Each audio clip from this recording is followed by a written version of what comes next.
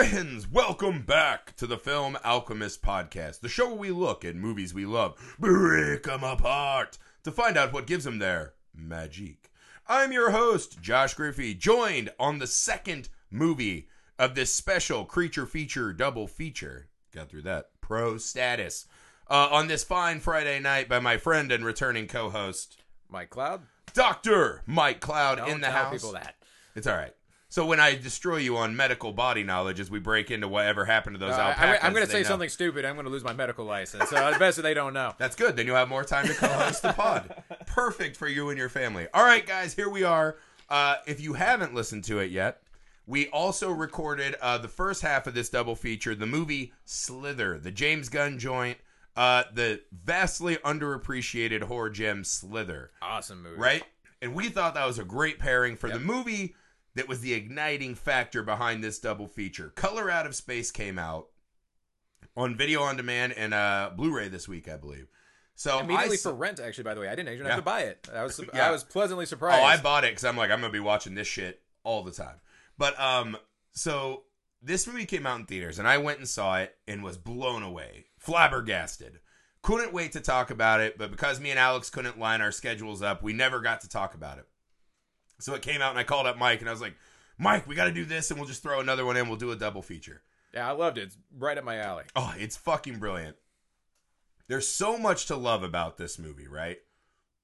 Why don't you walk me through your initial thoughts on what you thought about Color Out of Space? I mean, it visually, it definitely stands out as just a visually amazing movie. Yeah. And really interesting for like the director who screwed up the Island of Dr. Moreau.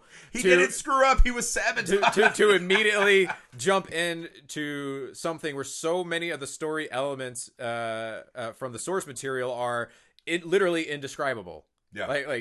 And so he's like, you know what? It just sounds like I'll take a challenge. And actually, I thought did an actually really good job of creating something unique and imaginative and something that wouldn't immediately like pop out of my head. Right.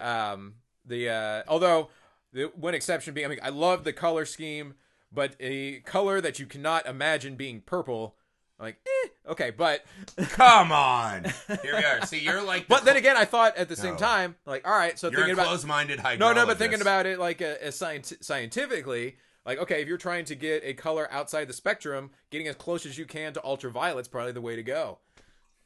Well, I think what I actually think is really cool about this movie, right? I mean, there's so much to love, right? I love this new late phase Nick Cage, right? Who's like, I'm just going to become the craziest fucking actor in these wild horror movies, right? So this was the same producer team that brought us Mandy. I don't know if you saw that on Shudder. It's fucking phenomenal, right? Is that Nick Cage too? Oh my god, it's I can't describe to you how much I love this movie quickly, right? Also, while we're on that note, if you love our show, leave us a rating and review on Apple Podcast, find us on our social medias, and you can now see our faces on YouTube. That's the Nerd Alchemist, plural with an S at the end. See? I always slip in a plug there.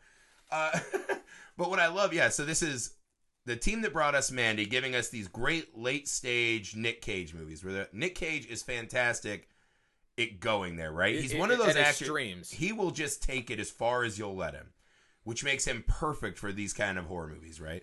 These kind of horror of the mind and body, right? Reality-bending horror. But as you said before, like, where he's supposed to be normal, like, he's not normal. Like, I don't know if it was written that way, but like the dad character is inherently like weird throughout this whole movie. Just, Nick Cage, he goes from like weird to insane. Right. And he's making choices, but we'll get to Nick Cage as the dad, right? And then this is the other thing. They bring back Richard Stanley, who's been gone for a long time, 96? Right? So he came out and was a hot young director. He did Hardware, which we've covered on this show. Phenomenal movie, right? So we love that movie. Great movie. He went to do Island of Dr. Moreau. It was supposed to be kind of like a futuristic Judge Dredd kind of vibe, right? Like hybrids lost in this big like mega city.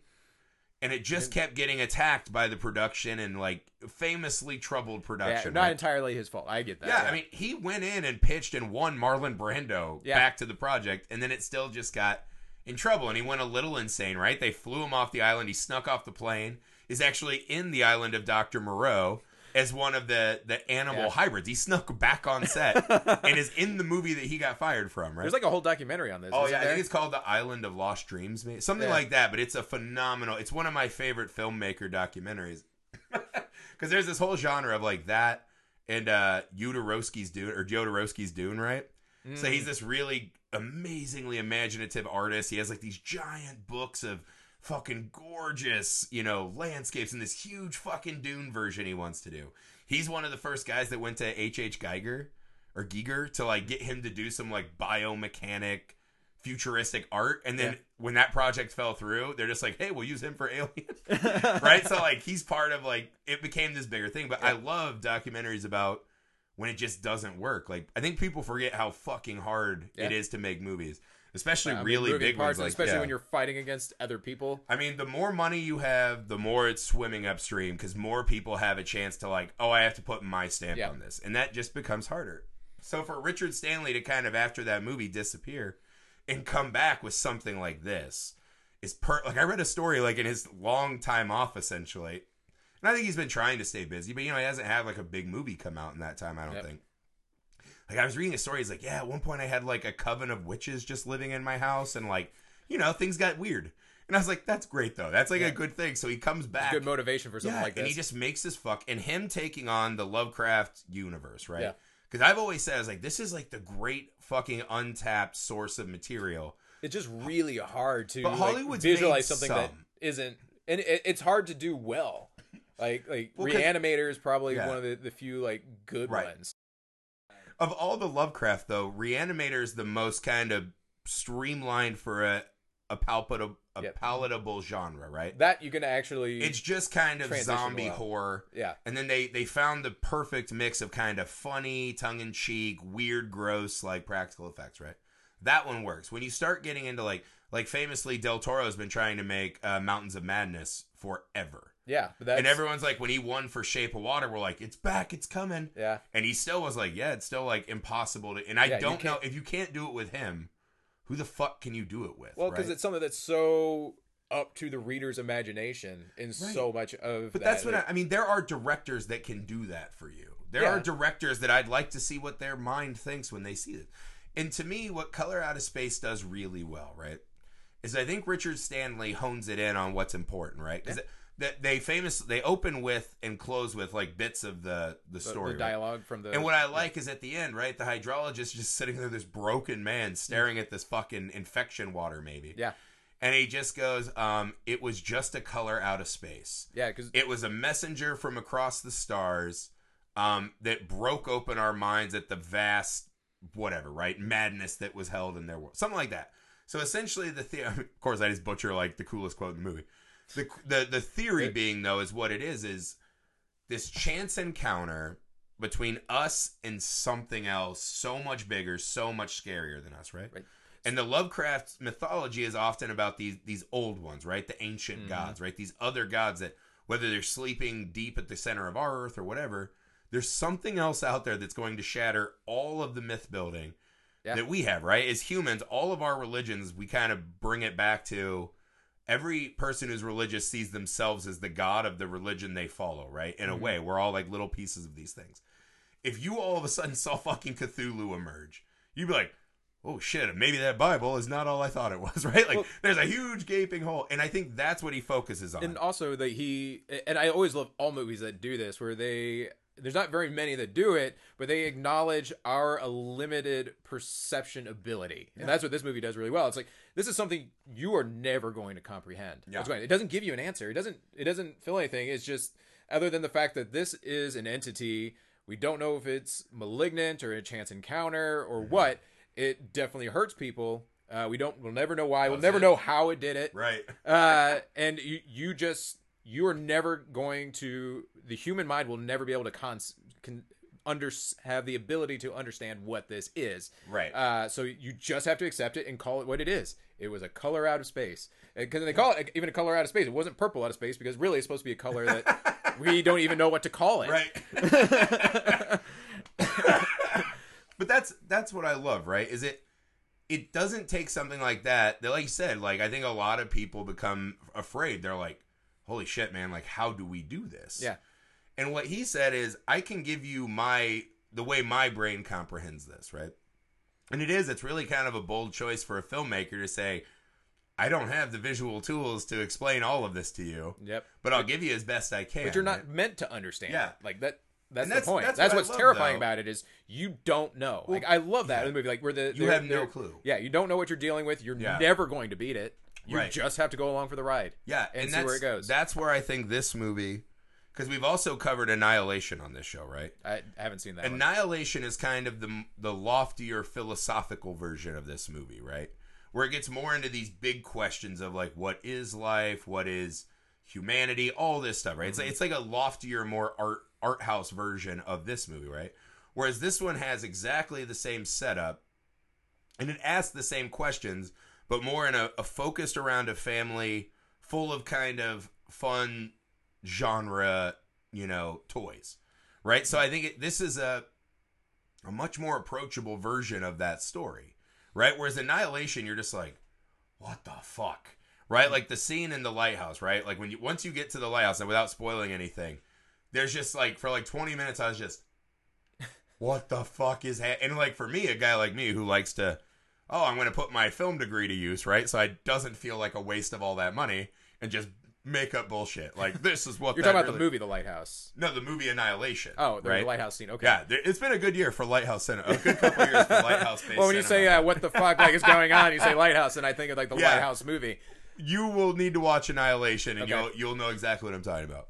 But this one, and that's the cool thing, 'cause it exists, the movie itself exists way up in this kind of ephemeral, like, what the fuck is this, right? There are a lot of big philosophical things happening, but the movie says if you're not the kind of viewer that wants to like sit and like pontificate, fine, man. Yeah. Here's a story about a family, right? Because what this movie truly is it's all about unwanted change, right? The fear of change, period. There's an element of selfishness. Like each family member doesn't really give a shit about the other family. I mean, there's certain times where they have some moments. I think but do. For the most part, like when they like really start losing their shit, it's because they're not getting what they want. But you could argue, I have this argument with people all the time, like, is there really anything as a such thing as altruism, right? Right. Well, are people really altruistic? A whole, like 3-hour podcast. Yeah. Do they have like something inside of themselves that like they get a little fucking rise out of doing the good thing? Because that's the thing. I'm like, when's the last person I knew who went and did something nice for someone else or charity without posting about it on Facebook? Right? I'm like, that kind of takes the piss out of like the altruism argument. It's still good to do good things, but let's not be coy about like you're getting a rise out of that too. There were many times in this movie where the other characters blatantly ignored warning signs in other characters because they just didn't give a shit. But I don't know if it's not giving a shit, right? What it is, and I think this is what all the characters are dealing with, right? Because the narrative is a layered story on change, right? Loss of self. Mm-hmm. So they are this family who it seems like came from a city, right? A lot of money, we're doing pretty well, but they moved to this farm, right? The mom obviously works in some kind of like financial job. She probably made a lot of money. She seems like a financial advisor, I think is what she is. He seemed to, like, he probably made a lot of money before, right? Whatever. He's not a normal, like, farming dad, as we'll get to, right? It seemed like something about, like, being an artist. Yeah, I think, like, and now he's just like, I'll get into like rare alpacas. Like, that's not something you do if you're just like a salt of the earth person. And gets into alpacas for the wrong reason. Like, he wants to harvest them for meat, which but nobody that's does. What I mean. That tells you he doesn't know what the hell he's doing. Probably richer people, and this is more of a vanity thing, right? And then you have the daughter who's just super into her witchcraft and this and that. Probably finding it harder being out here. She lost her friends.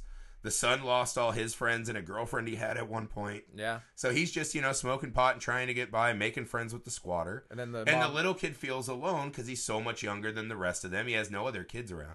So and the mom gets breast cancer, it seems like.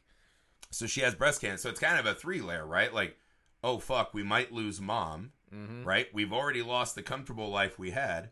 And now through this, whatever's happening, we're losing our basic grasp on the reality that we were already afraid was too much of a change. I mean, even though... So that's all it... Because that's the thing, too. I don't know if you were, like, picking this up a lot. They do a lot with the triangle symbol, right? Yeah. Yes. And in witchcraft mythology, right? Or Wiccan symbolisms... I was reading about this. This is the symbol of transformation, right? It's like the feminine energy transfer. It's the fire, or no, masculine, right? So it's the fire element. Is it dependent if it's up or down? If it's down, it's water. That's the feminine element. And then feminine power. This is the masculine energy.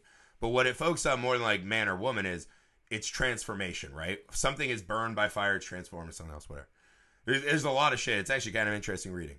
But the whole movie is about transformation, right? The upper attic area where we see the mom and child fucking golem, whatever the fuck that thing is.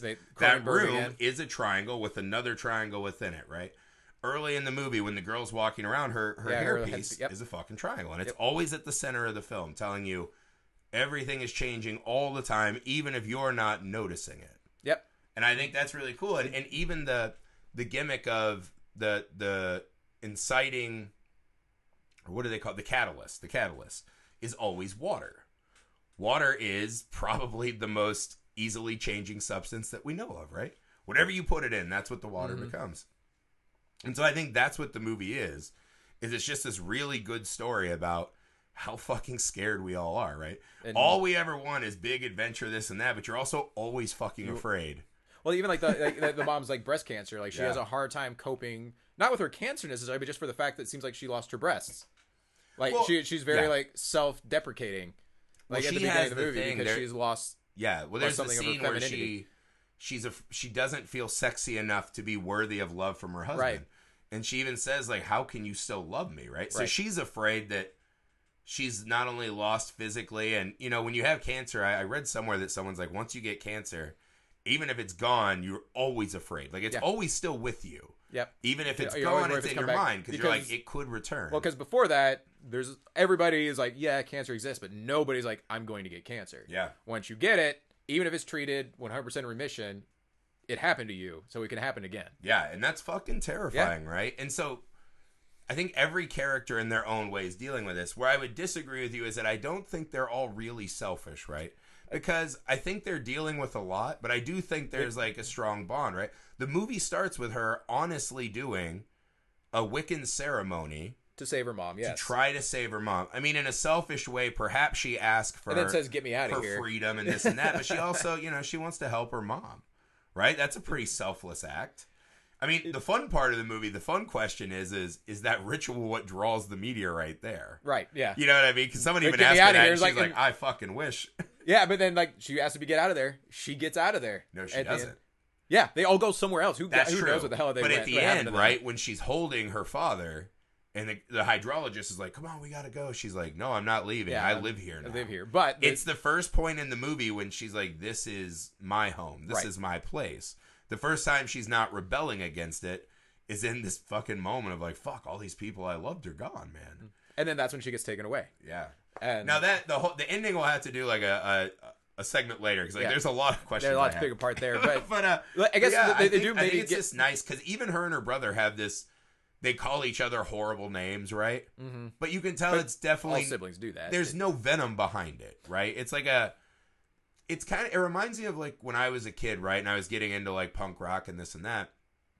You were always trying to like find shirts or like draw on your shoes or something weird that was, I'm different. I'm my own thing. Like I'm outside of the system, man. I'm aggressive. Yeah. But it's like, it wasn't done with like an actual fuck you, right? It was more of just a like, hey man, I need a thing, right? Like this is an SOS, right? To other kids, like, hey man, if you're like me, like let's form a friendship. And I think that's what him and his sister have in a nice way.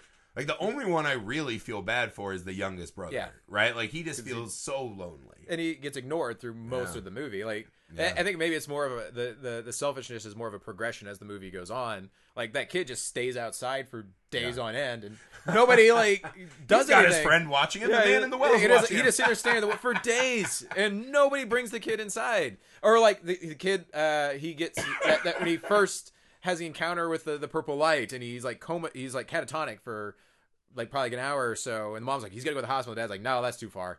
Yeah. No, I don't. I'm gonna go grab myself. I'm gonna go grab some booze. I'm gonna have a drink. He'll be fine.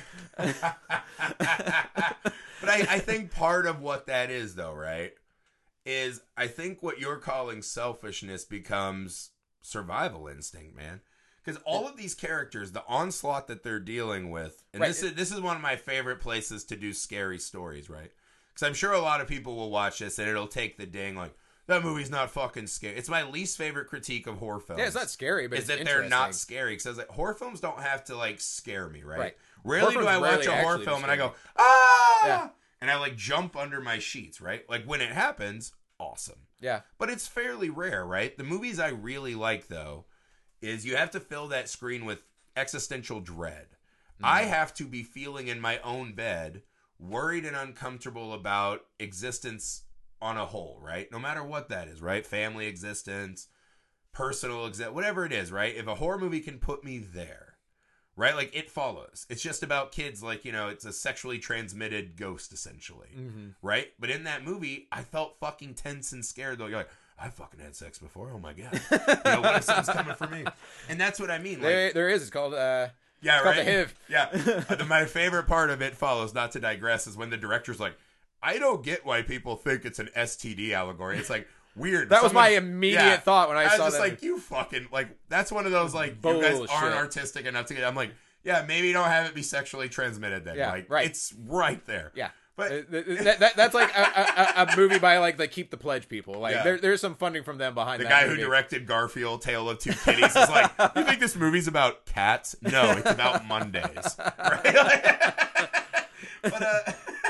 But that's what I think this movie becomes. Is I don't think they're being I mean, because at the end, when you boil any person down, right? And we saw this in Slither, right? Like the prime directive for all of us is to survive so that we can breed. And breeding is just a way to extend survival to the species past ourselves, right? Yeah. Those are our two directives. That's really all we exist to do as humans, right? And a lot of the problems with humans is because we have all these layered extra things on that get in the way of the prime two directives, right? And you can say that's inherently, if they do get in the way of those prime two directives, we will usually not be altruistic in that situation. Right, exactly. Like, we will usually follow those prime directives. And I think that's maybe where this movie goes, is the things that kind of gradually impair these people's perception of their own survival, then they become more selfish to try and maintain that. See, I'm gonna push on you again, right? I'm going to do you the same service you did me when we did Midsommar, where you were like, that guy's a bad boyfriend. And I was like, no, he's a good boyfriend. I would 100% stand behind and that. And you fucking battered me on it. That guy's a prick. And the further we've been from the pod, I'm like, you know what I think? And I've watched that movie probably 10 times. I was like, yeah, he's not a great boyfriend. Yeah, he's a shitty boyfriend. Because the first time I watched it, I was watching it as like, I'm a dude, I was a boyfriend. Like, he brought her on the trip. Isn't that enough? And then you start, like, I watched it with my wife, and that's when she's like, you fucking moron. I was like, oh, all right. Now I'm seeing some, like, Cloud tried to tell me, I didn't listen. I'm going to do the same thing for you. That's from me making similar mistakes and learning that I'm an asshole. Yeah, I've made the mistakes. You know, sometimes it just has to be beaten over your head a couple times. But I'm going to give you the same help, right? Which is, no one in this movie's selfish, right? So let me break it down, right? What are some moments we see, right? So the kid, right? The stoner kid. When all of it's going bad and everything's breaking down. I think Benny is the exception. He wants to climb in the well and help out his fucking Benny's dog, the exception to which that is easily one of the dumbest, like, this is never going to work. But he's so overwhelmed by the immensity of this and the tragedy of what's happening, right? That he's like, I just want to do one good deed. The hydrologist is not very like, well, not take the outside people out even, right? I'm talking about just the family. I'm the fucking mom runs to the barn as this massive ball of lightning's coming. And she just tries to grab and save her kid, right? She's throwing herself in harm's way to save her fucking kid, right? But that's in the prime directive. No, I mean, because she has two others. Is always... She has two others. It's not like saving any of your offspring. It's not like he's the last one, right? That's what I mean. Like, that's a moment of she's confronted with, because the prime directive is survive yourself.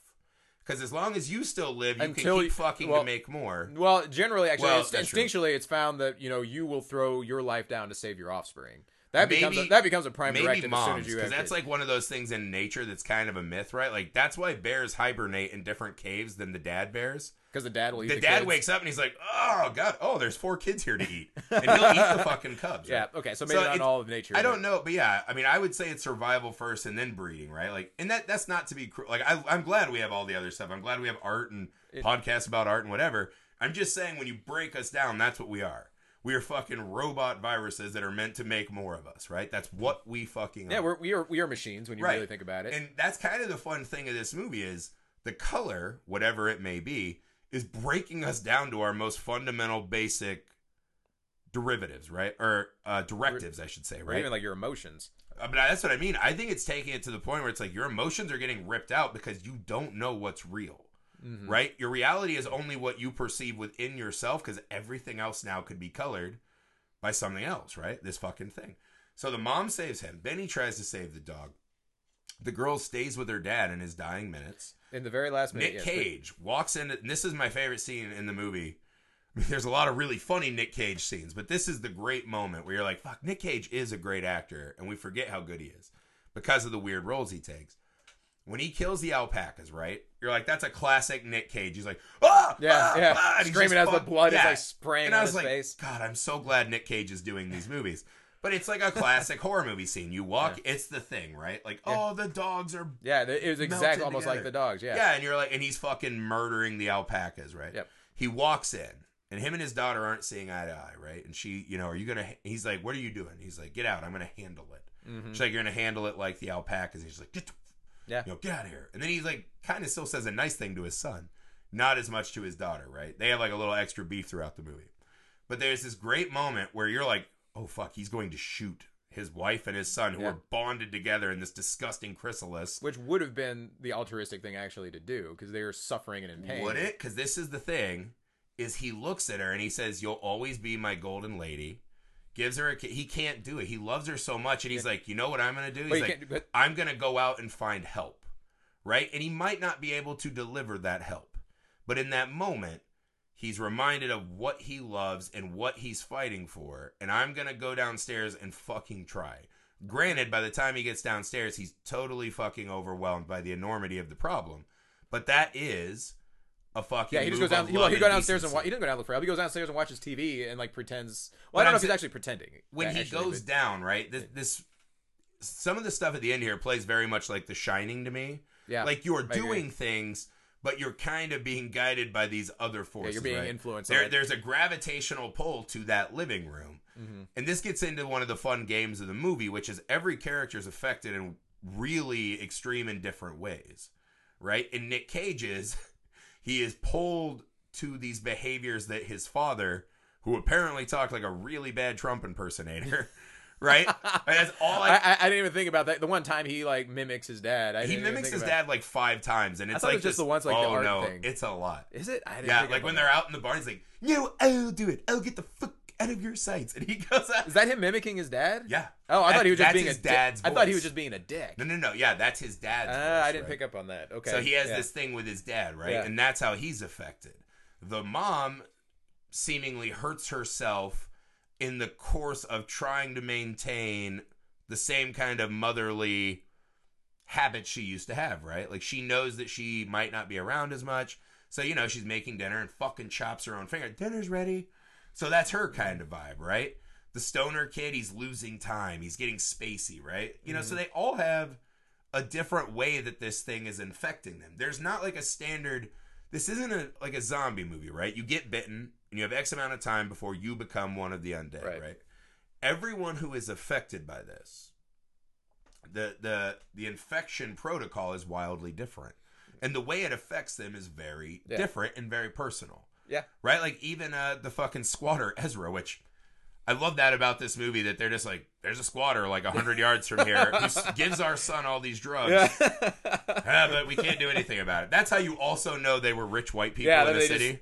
Yeah, exactly. We don't want to be the ones to kick him off the property. Because like my dad would have been like, get the fuck out of here and I'm going to beat your face in until you're gone.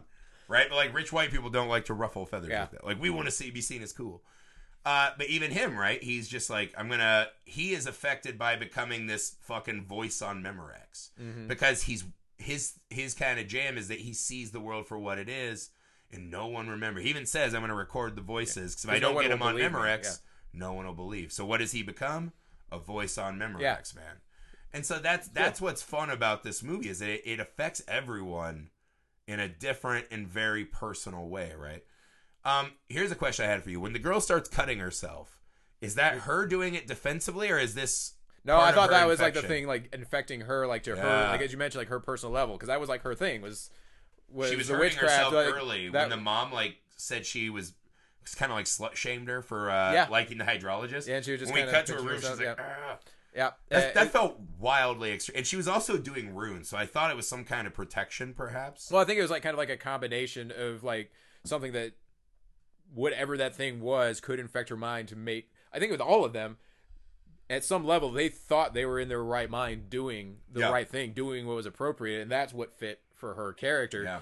Although if you just took a step outside and realized you're just slicing yourself up with a box cutter, that's not helping anybody and is horribly self-destructive. Like, I was worried that was gonna, like, she was gonna walk down and be like way more cut up than she actually was. That was an absolutely brutal. Yeah, it reminded me of like Sam Neill in Event Horizon. Yes, where you're like, please stop. Like cause she starts cutting herself, and I'm like, oh, she's doing like a tiny, like, I'll get a dripple. Of blood, right? Exactly. I thought it was like initially just gonna be like a little. I'll do a thing, and you come back, and I'm like, she's writing a sentence. Like, stop, God, stop. You like want to reach through and be like, kid, it's okay.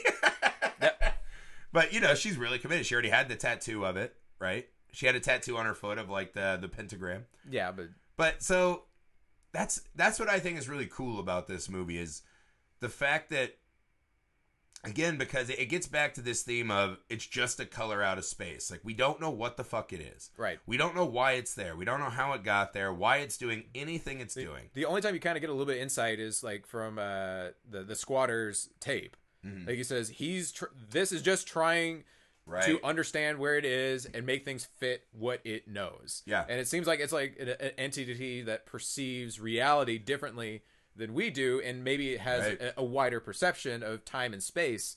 And so when you start trying to amalgamate that into our understanding, bad shit happens. Like you start fusing bodies, you start going insane, you start like seeing like streaks, and eventually everything just goes away. Right. And that's kind of what Slither does too, right? Yeah. He comes down and he's like, oh, well, this is just how we do it. There's even a scene where we see like the worm planet. Yeah, right, exactly. That was colors, a good tie in there. Very much like Slither. It's very much like Slither. Where exactly. It's like, you guys aren't prepared for what's happening here, right? And that's the thing. Annihilation actually kind of phrases this in a really beautiful way, right? So as they go in, they start seeing all these things where, like, they see an alligator and she's like, this thing has rows of teeth like a shark. And one of the ladies is like, oh, it must have crossbred with a shark. And she's a biologist. She's like, you can't crossbreed between species. Like, that's not a thing. And what you find out is that this shimmer, whatever it has this prismatic effect where anything that is seen in this place, right, it's being kind of adjusted and broken apart. It's almost as if something is playing with the possibilities of what could be, changing, altering. So, again, it's a little headier version of this. So it has like a whim to create something. And what the color is. But that's what I mean. There's no, it's not guided. It's just you come in here and it's just, like, it almost as if we all contain multitudes of possibilities. And against our will, things will just start happening, right? Mm-hmm. Like Gonzo evolution in a way, right? Where it's just fucking going crazy, right? So all realities happen at once? Not really. You'll have to watch. Again, it's like, it's really heady. And I actually it's a book series called The Southern Reach. There's 3 of them. Okay. And again, I read all 3 books, and they never really answer an enormous amount of it, right? So like, I actually really love that. It's really good, though. They're really good books. But what this one does, right, instead of kind of bigger, headier things like that, what it's just saying is that this color, right, when it washes over us, I think what it's doing, again, is it's having, whether it's that, light that we can't see or whatever, there is this kind of explosive escape of what's buried inside of us, right? Mm-hmm. Like, this light is kind of shining, in all the darkest corners of whatever's in our hearts and mind. Well, that's what peekaboo. Well, that's what the squatter says. He says everything that's on the inside is now on the outside. Yes, and everything that's out there is now in here, right? Yeah. Fast is slow, up is down. Yeah, and night is day. It's already morning. And that's what I'm saying, right? And this is the cool part, because all of these characters, when we first meet them, are so afraid of these big changes that have confronted them, right? Whether they don't want them or they didn't ask for them or whatnot. They're all coping with these changes, right? And how scary that is. Even you hear little things, right? Where it's like, oh, our daughter's now just that age where it's harder, right? Like, that's just a change you don't ever want as a parent. So they're all dealing with this the whole fucking time. And then this thing happens, and now they can't help but to change. And this is where, again, I come back to my argument with you, is I think the selfish thing is to fully give in. The fact that any of them still find a moment of humanity to try to be decent and help out their fellow family members, that proves that that whatever they're changing into might have been what was on the inside and what they kind of wanted or what they were afraid of becoming. But they still have that core bit of self. But would you... Because wouldn't it be easier to just cave into the light? And just I would say the only time... Like, Benny's the exception. That kid, I mean, outside of he just goes off, he gets high, but he's not really a selfish kid. He's usually like... He's working hard. He usually tries to be supportive and be there. He's not overly like insulting to the other family members. He doesn't really have like a selfish motivation throughout the movie. Same with the little kid, because he's a little kid. But the only time it seems like... I mean, there's the beginning, and then it kind of things start to like escalate, and people tend to become more selfish. And then it kind of rounds back out again to this like... dedication to the family and each other, but only when it's hopeless, when there's nothing left to lose, when there's no escape. But let me ask you this though, right?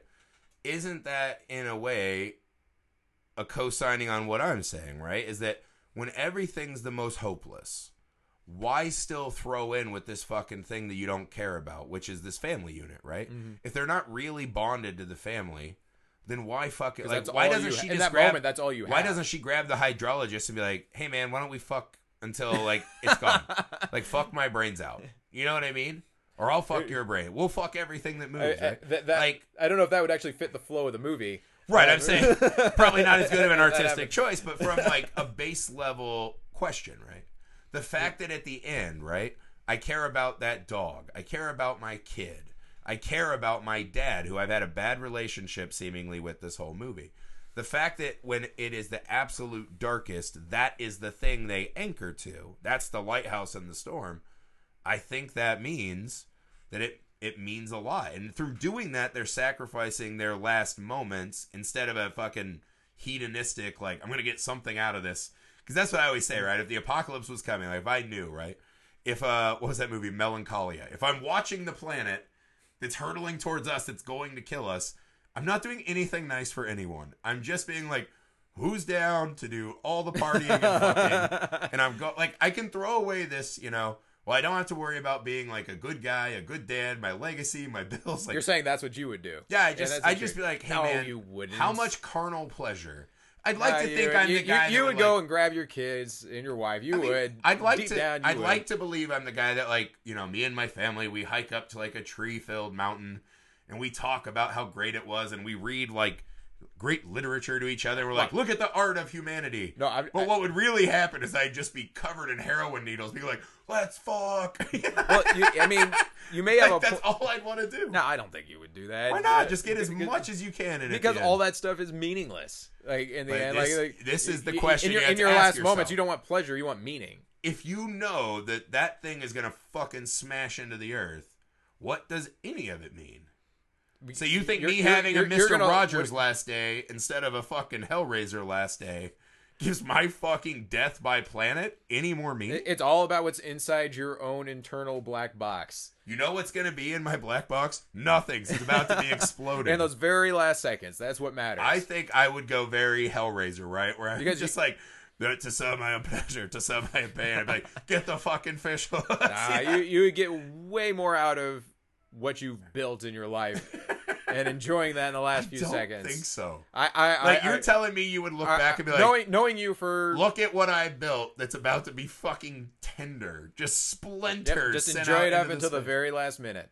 Hey man, maybe rather than piss it all away. But you may have a point though. There's no pissing it away. The universe is taking it away from me by force. All that really, if you think about it, the thing that matters most is what happens on your deathbed or in the last moments of your life, where you are in those last thoughts. That's the most important point in time in your life. And then coming down to this, you may at least have a point that at everybody's core is selflessness. That may be the point in this movie where everything else is stripped away. All that selfishness has been exposed and gotten out of their system, and all that is left for them is what is deep down in their core and what they're going to enjoy in their very last minutes.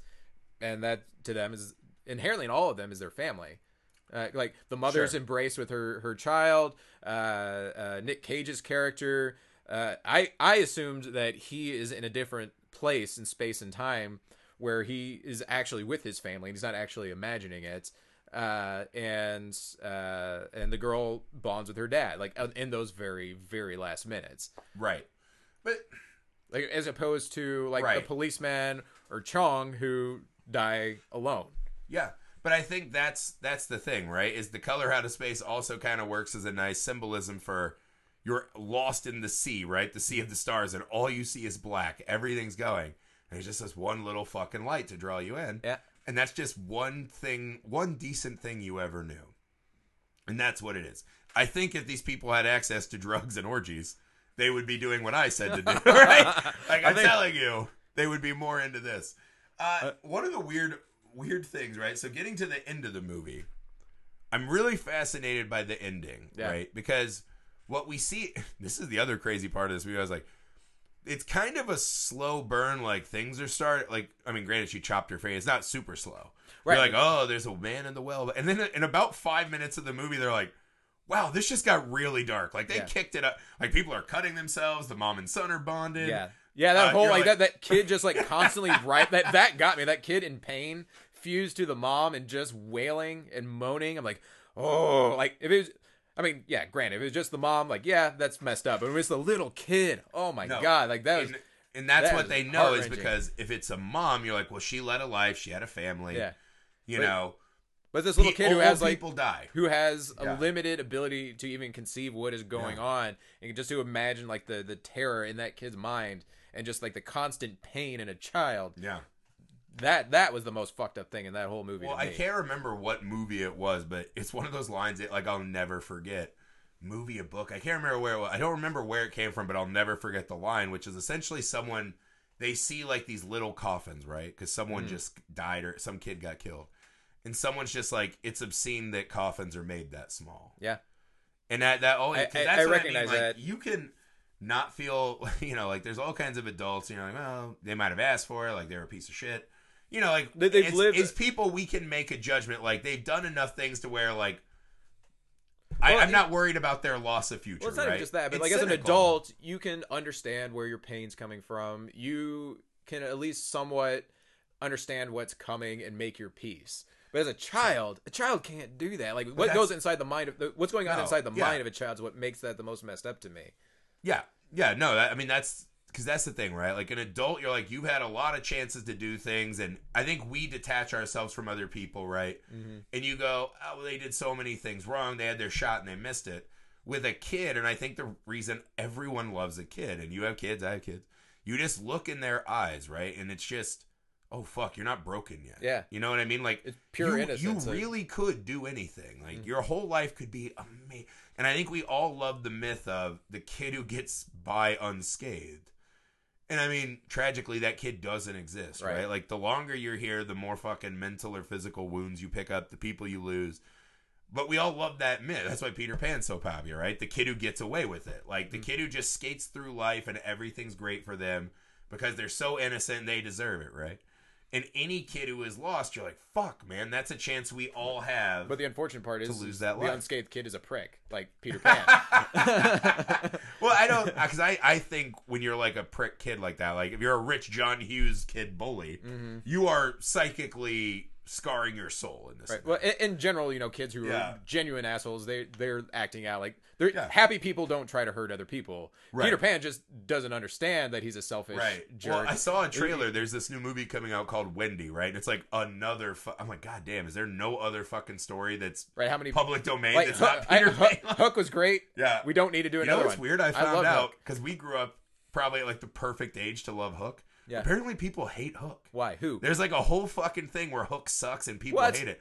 And I was like, I remember going to Kmart and desperately begging my mom to buy me the coconut sword. Went, ding, ding. I know, right? Yep. Yeah, but no, I'm telling you, I run a film podcast, so I get a lot of I cross a lot of film takes and whatever.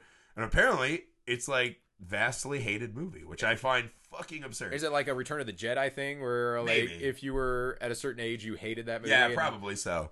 But I don't know how we got to Hook.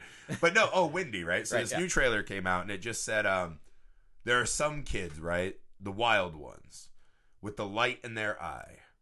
And they're the ones who can escape and never grow up, right? And I was like, what a fuck. I don't even know if the movie will be any good, but it's a really beautiful trailer. And I was like, that fucking sentiment is what I think we all love, right? Is like, you just see a fucking kid happy. And you're like, when I'm happy, it's like, oh my God, I've escaped for a minute. You know what I mean? There's still these like tendrils of the darkness. A kid, you're like, they just fucking pure happy, right? And that's what, when you see this fucking little boy, and granted, he's kind of a classic horror movie boy, where he's a little weirder than normal, a little creepier. We had the classic dope trope, right? That's what I used to say on the show, like things that they do in horror. The kid that has the overly large glasses. But not only that, he's drawing the monster and no one thinks that's weird. Yeah. Right? Like him and the Shining. Well, he's talking to a well. He's like, what are you doing? I'm talking to my friend. Okay. All right. Yeah. That sounds normal. Yeah, well, at least he's not talking to me. Yeah, right. No, but seeing even that kid, his form twisted and fucking violated. And I mean, again, it's a violation of our natural order, right? Mm-hmm. Like, we might not all be religious, but we do have these concepts and ideas that we hold, you know. There are things that are sacred. Sanctified. Yeah, they're sacred to us, right? And the mother and child bond is something I think we all find very sacred. Yeah. And to see them be mutilated like that. And here's the part that makes it such a brilliant fucking creature design. Is the way they're melded together is not like him clutched in her arms like they were. She pulled him through her. They flipped him. So they're back to back, so they can't even get any warmth from each other. I was like, that is such a fucking brilliant effect work, right? Because she caught him here and was like protecting him. And now he's back there, so they have no fuck. They're both calling out alone and scared and have no idea. And in pain. And like that part ripped my guts out. Yeah. Like Amy walked in and she's like, what the fuck? Yeah. Yeah. It's a fucking heavy movie, dude. But we got to get to the end, right? So we know they can't leave by car. They can't get out, this and that, right? They can't even leave by horse. Like the horse just runs away. Right? Which is selfish like, fucking horse. How did that horse fucking get away, right? Right. That's one thing I was wondering. Like all other animals are mutilated, but the horse. Like I don't know how the horse. The entry point for the color is water, right? Because that's why the hydrologist can make it, right? If you not even the well. Anything that drinks water, right? Because Tommy Chong is not drinking from the same well, but the same water source, right? So if you drink water, this is when like it starts happening for you, right? Because it gets with the plants. Like when the meteorite first hits, right? We see the fucking stoner kid. He's like drooling on himself. The shot right before like the color hits is a glass of water right on his desk, right? Mm-hmm. And we see that a couple times. Like the girl when she has like her first like loss of time freak out, she's doing the dishes and the water starts overflowing and all this. So the water is the entry point, right? We even see it in like Nick Cage's Ice Cubes and shit. Yeah, you see like the little purple haze in the dude. Yeah, that was a cool shot. So I was like, that's how it's getting in us. Yeah.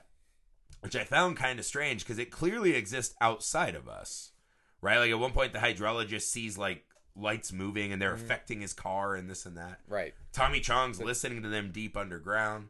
So that it's not just in their minds. Like that was like one thing I was like wondering through the movie. Like, is this just the water getting poisoned and they're hallucinating? But then they clarify that when the hydrologist, he's not drinking any, he's avoiding the water and he still sees all of it. So it's clearly an alien entity. Right, and that's the way that, because I think that's the fun part, is it kind of turns this creature, whatever it is, or creatures, or I mean, we might not even have a word to describe, or even just like a piece of alien technology that's not even sentient. Right. Right, that's that's the scary part, right? Is whatever it is, it does feel like it's playing, and that's always it almost seems scarier. It seems not even playing; it seems almost just chaotic. Like it doesn't have a motivation; it's just doing. Yeah, maybe it's like the monolith in 2001, where like, because I've always heard that the monolith is there to be, it's kind of this engine, and if you're in its presence, there's this tone or whatever, and that's what jumpstarts your evolution. Yeah. I think that's not as poetic as I like, right? I think just being confronted with something that's so surreal to where you are forces you to like, expand yourself, right? I think that's kind of the more poetic version. The human mind can't take it. Yeah, like when they just see this fucking thing, they just immediately know. The way it has like these unnatural, like perfect, numerical forms and whatever. They're just like, oh fuck. And then they go fucking brain the other tribe, you know what I mean? And like, I think that's kind of the thing with that. And this might be what this is, right? We're just in the presence of something so fucking insane. Maybe this thing has no intention of infecting us, and it's just like, shit, I gotta get back. Maybe it's Howard the Duck, right? I gotta get back home. You know what I mean? Yeah. And it's like, we're just reacting because we're in the presence of something. So that's what they say at the end. It just breaks our mind open. Yep. And it's like vastness. And maybe that's it, because that is the thing at the end of the movie we have to ask ourselves, because we see by the end it is specifically now targeting us, right? So here are the two distinctions I make. It definitely catches the cop and breaks him in the tree. for seemingly no reason. Right. That was like kind of like the one outlier that actually seemed malicious. And then there is, when it captures Benny in the well, right? It takes Sam and it takes Benny, right? The dog and the stoner. And there's a moment when Nick Cage is in the house, right? And he's like, hey, my family's all in there. And he goes, oh, right. Like, he's talking to his wife, and he goes, except for Benny lives in the well now. Yeah. What is that distinction to you? Again, like, I think, like, the whatever thing that was kind of absorbed those people into itself, and they're existing in a whole other plane of existence across space and time. And so Nick Cage can visualize them, and that's, I think, evident when he talks. He has multiple voices that come out of his mind, so I think he's like tied in with all of them. For whatever reason, the well entry point is somehow separate from what's going on. Like, it's like an isolated area that seems to be locked off. Right. And it's also interesting because that's where the portal comes from, right? Where it comes like straight up out of the well. It captures the sun, right? It captures Benny. It also activates, and there are tendrils that draw Nicolas Cage's ire, right? Where he points the gun at it, and that's what leads the cop to fucking shoot Nick Cage. Because he thinks he's going to shoot his... So that then Nick Cage comes back as this kind of color zombie. Yeah. With his zombie family. That's what I mean. I had a hard time separating in my mind what the significance was of the well, right? Which maybe the well is just the creature, right? Maybe whatever the fuck it is, that's the most physical, corporeal form we see of it, right? Is whatever's in that tree. But then, isn't that the exact same shit we see when Ezra, the squatter, his body starts to collapse into color? Well, there are tendrils there too, right? I don't remember there being tendrils there. The one thing, though, thinking about, though, like that, is when you look at the beginning in the well, there's actually like almost like an eye at the base of the well that looks up and like sees everything in that purple blue that haze that doesn't seem to really move outside of that spot, except at the very end, the little grasshopper or the praying mantis tends to stay around that spot, except for the end you see it flying across. And that's the weird, because like there's great moments too where like you can tell it's all the water, right? So the water feeds everything living. And that's what Tommy Chong's character says, I think, is like it's gathering everything living to itself or something like that. Yeah. And like when Nick Cage is like biting the enormous fruits and veggies and he's like, "Wow!" Bugs. They all so taste pissed. Yeah. Shit. They all taste bitter, right? So like whatever the dark soul of a tomato is now like the flavor of this fucking thing. But the well, because it seems to bait Nicolas Cage in. There's something extra going on with the well than like when you're in the home, right? And that's where the whistling is coming from, right? That's where he says "my friend is." Like that's where the man in the well is. Yeah, so it might be like that thing is like centralized in the well and kind of seeps out to the groundwater. That's where the creature is, and everything else is just like a tendril. Yeah. That's interesting, because that's the other thing too. Is at the end, the hydrologist escapes, right? He essentially barricades himself in the house and is able to survive in this wine cellar. There's a moment though that I found very strange, which is the Wiccan girl, right? The girl who cut herself. I forget her character name. No, not Wiccan. Larry? Alexandrian, remember? No, he said Alexandrian, and she said that's your second mistake. But I don't know if you think she was being facetious. I wonder if she was like, you're right, but I'm not going to let you know. Well, I was like, who the fuck is this hydrologist just walking around with like such weird knowledge bases? Right. Also, struck me as a hilarious movie moment where I was like, I have a lot of friends, right? And if we were walking through the woods, right, and even I'd be like, fucking white people. Like, just out here fucking like on a white horse and a cape doing fucking like witch rituals. Like, God damn it, I got a job to do. Like, that goes back to interestingly, to your rich kid point. Yeah. What kid has a horse that they can just wander around with? I'm going to ride Shadowfax or whatever Gandalf rode down to the creek. The creek, as we call it, to do rituals. But this is a cool moment, right? So she says, I live here now. The next time we see her, she's by the well, looking down, right? Looking into the well as like the cone of light comes up. She turns, and the color is now in her eye. Yeah. Like when we see it in Nick Cage's eye, he's already like a dead zombie version of himself. She has it in her eye, and it's glowing from within her soul, almost as if she's taken it in herself, right? She turns to the hydrologist. His eyes share the same light.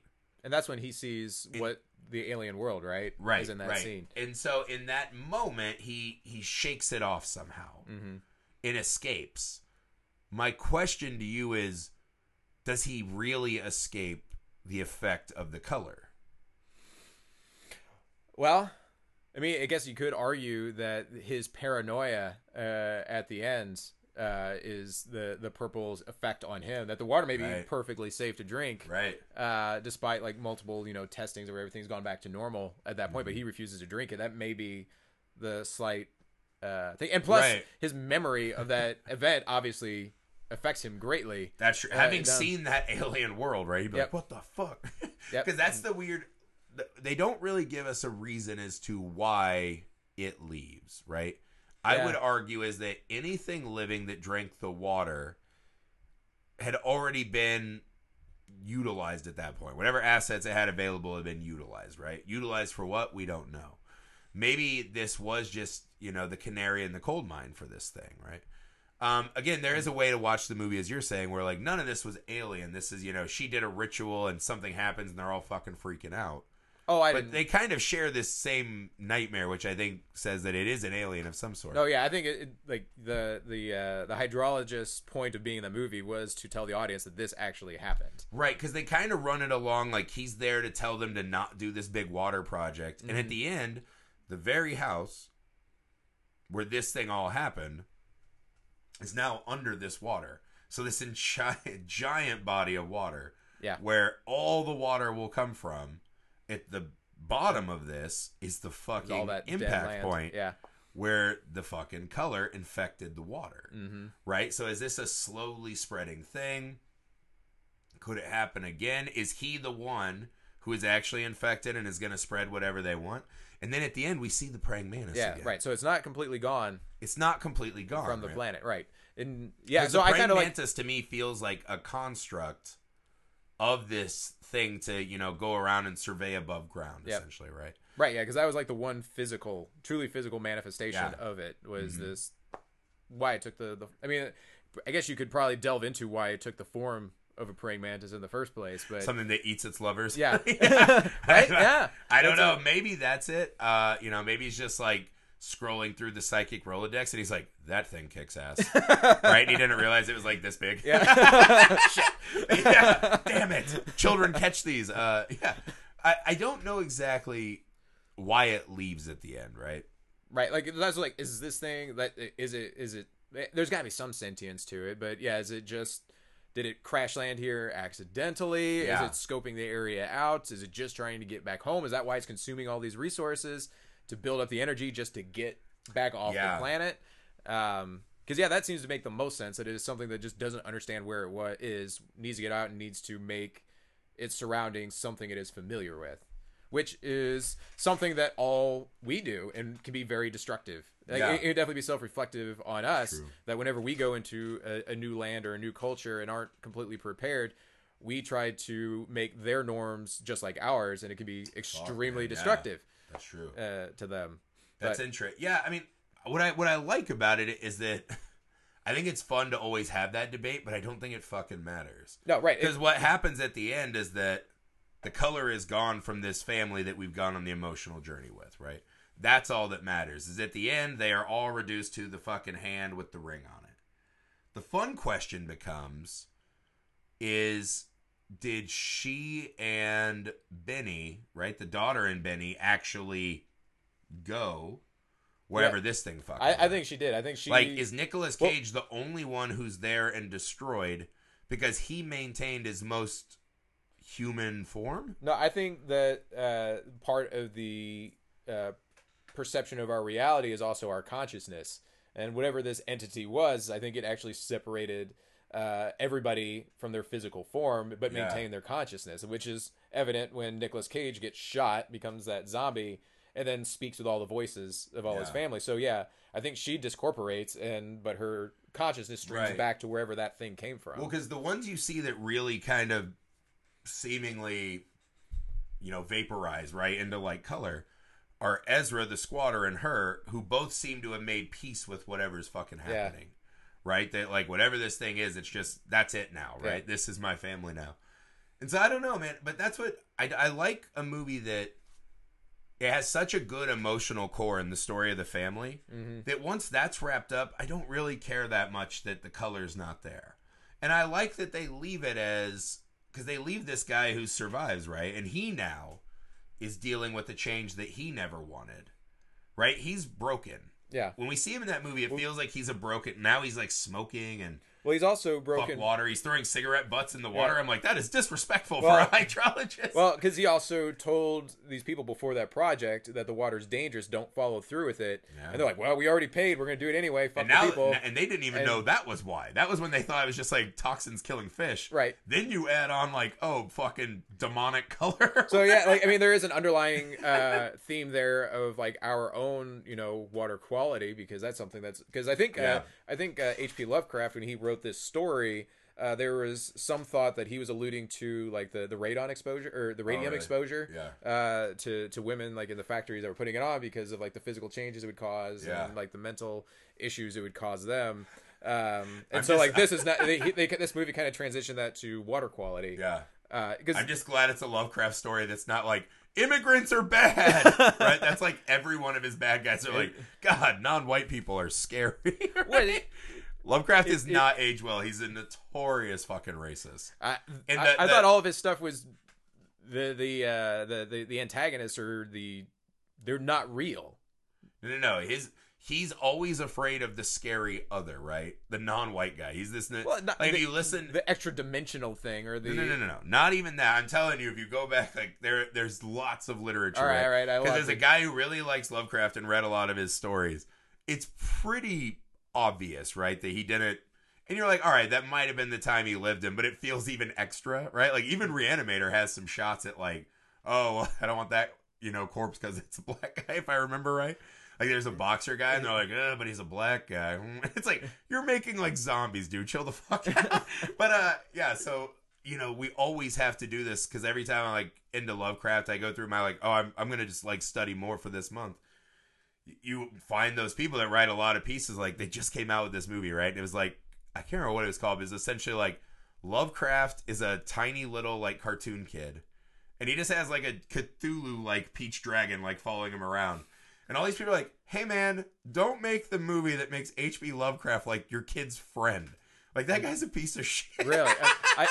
I guess I have. It's been a long time since I've read a lot of his stuff. Yeah, I'll have to go back and look and actually like pay attention. Right, and I don't like going back in time and being like, wow, this guy was not as like cool as we are today. Yeah, because I'm imagining like the average level of like shittiness people had towards other people back then was a lot higher. But I think it's in there. You can see it in the work. But what I just think like his imagination was so ahead of its time that even if the root of the idea, the seed of the idea was something not good, it's this kind of imagery that's still very visceral to us today. Sometimes, and then other times, like, don't get me wrong, I give H.P. Lovecraft, I like a lot of his stories for the stories that they are, and like his imagination and extreme influence on today. Yeah. But some of it almost like, I'm like, is that creative or is that lazy? Like, because it's like, oh, that's so scary, you can't even imagine it. Okay, that's the fucking the shark in Jaws. In this case, it's the is it a not a chipmunk, like a beaver or a woodchuck? A woodchuck. The woodchuck was so terrifying, I can't even describe it. Yeah, like is that just laziness? I see what you're saying. I think, but that's the thing. Okay, that's true. That could be lazy, or that could be just a guy who's confident enough to say, "Hey, man, join me on this journey. Yeah. Right with me." Right? Because he knows, and I think every fucking writer knows, you can never make it as scary to a person if you don't, or as they can if you let them personalize the monster to them. Right. Right? Every monster to us, we can make a scarier version of it in our own heads, right? Mm-hmm. There are things that are universally scary, right? Like I think Freddy Krueger is a pretty universally scary idea, but we all have our own version of that would ratchet it up a little bit. So our own individual boogeyman. And that might be bad in some Lovecraft stories, but I think Color Out of Space is the prime example of when it's perfect. Yeah. Right? Which is, imagine that there's something, and we'll call it alien because we don't have a better word for it. Yeah, it could be. And what it can be is something alien even within you, right? Something that we try to hide and bury and we've never dealt with. And when it crops up, you're like, what the fuck is that? How did that get here? Right? Or it might not even be alien. Maybe something that's been there the whole time that we just never knew about. Exactly right, man. And I think this story, I love the big sci-fi. Like, it kind of reminded me in a great, beautiful way of From Beyond.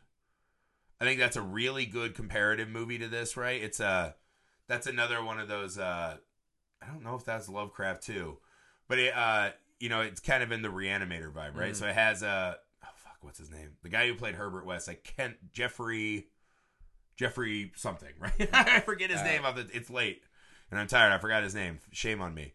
But he plays this guy, and again, like him and this other doctor, they found this machine that lets another dimension exist in the same room as you, and you can see other creatures ghostly. But then the worlds start melding more and more. Okay. And the one doctor, Dr. Pretorius, he's kind of like a fucking sex maniac, and so he's all about like taking it to the extremes of the flesh and like. Normal fucking and torture is not enough, so now this other dimension. And he turns into this fucking flesh monster. And when they go back, like, they keep turning on the machine because there's a strange allure to it. And when they do, every time they come back, he's more and more monstrous. And what he says, he's like, this dimension isn't changing me, it's allowing me to change myself to what I really want. What was already there in the first place? Yeah, I can make myself any. And that is, like I think it's a universally terrifying concept to every human. Is what is within me that I'm not aware of, right? Whether that's a tumor or an instinct to murder, there's so many. Who are you at your worst? I think we're all in awe of what we're capable of and scared by nature, because I think a lot of us aren't as imaginative as we could be. And so you see a news story and you're like, people do that to each other? Like, what the fuck? Yeah. And it's really fucking scary. And this movie, it doesn't try to waste its time or like mental resource on you should be really focused on what that fucking light is. Yeah. But you should be thinking about what the light inside these characters were that helped them burn all this down. Yeah. Right? And also, again, this is like, it's the type of movie that I love is just where, again, I think it's early understood. You're not going to understand it. Yeah. These characters have no control over what's going on. This is not going to be a happy ending. Just enjoy the ride. And that's like, I compare it to very much reminded me of like In the Mouth of Madness. And that's why I love that movie. Yeah. Because there is no winning for those characters in that situation. You just enjoy the ride and just see all the crazy places that story just takes you. And I think that's Lovecraft too, isn't it? Which one? In the Mouth of Madness. That was Mouth of Madness. He's at the Mountains of Madness. Right, there's a Mountains of Madness. Mouth of Madness is the movie with, do you read Sutter Kane? Yeah, right. Yeah, it was John Carpenter that did it. It was John Carpenter, but I didn't know if it was based. No, I don't. I mean, it feels very, very Lovecraft. I'm sure it was inspired. He even has like the tentacles and. I fucking love that. Actually, me and you have talked about. I want to do one of those because we've done The Thing. Yeah, but we want to do the other two in the Apocalypse trilogy. Yep, we'll get there, man. I don't know, guys. A lot to ponder in this movie. I like any movie that lets me think. Doesn't worry about like giving me I think sometimes definitive answers in movies like this make it harder to enjoy the movie. Yeah, it would ruin it. Because if it doesn't work for you, man, this movie's all about personalized fear of change, man. And I hope you guys liked it as much as we did. It was great to have Richard Stanley back. It's fucking great that Nicolas Cage is doing these kind of movies. It's fucking great to see really good Lovecraft movies. Because I've wanted that for a long fucking time, man. It's been a long list of bad ones. And he's going to keep doing it. Yeah, and Richard Stanley's already signed on. I think they're already working on pre-production for the Dunwich Horror, right? So that's going to be a fucking wild one. He's supposed to make a trilogy. Yeah, man. So this, to me, is very fucking promising, and I love this movie for what it is. Again, I think it's kind of midnight drive-in cinema version of Annihilation, right? Because this one doesn't worry about playing as in the loftiest heights of your brain, but fucking hits you right in the guts, man. And I think this movie's fucking stunning. So if you haven't seen it, you can find it video on demand. You can buy it right now in your own home, man. You should do that. Don't watch it with your kids. Don't watch it with your kids. Bad kid movie. Maybe don't watch it with anyone you're related to, now that we're thinking about it. As always, if you love the show, and we hope you fucking do, guys, please leave us a rating and review wherever you find us. You can now see our faces and hear our voices on YouTube. That's Nerd Alchemist channel. That is plural with an S at the end. And find us on all of our social media, guys. We would love to hear the what movies you guys want us to talk about specifically. If you give us a movie, we will try our fucking absolute best to get that done. I promise you that. Cloud, thank you for joining me for this emergency creature feature double feature. It's always fun. For the Film Alchemist, I'm Josh Griffey. I'm Mike Cloud.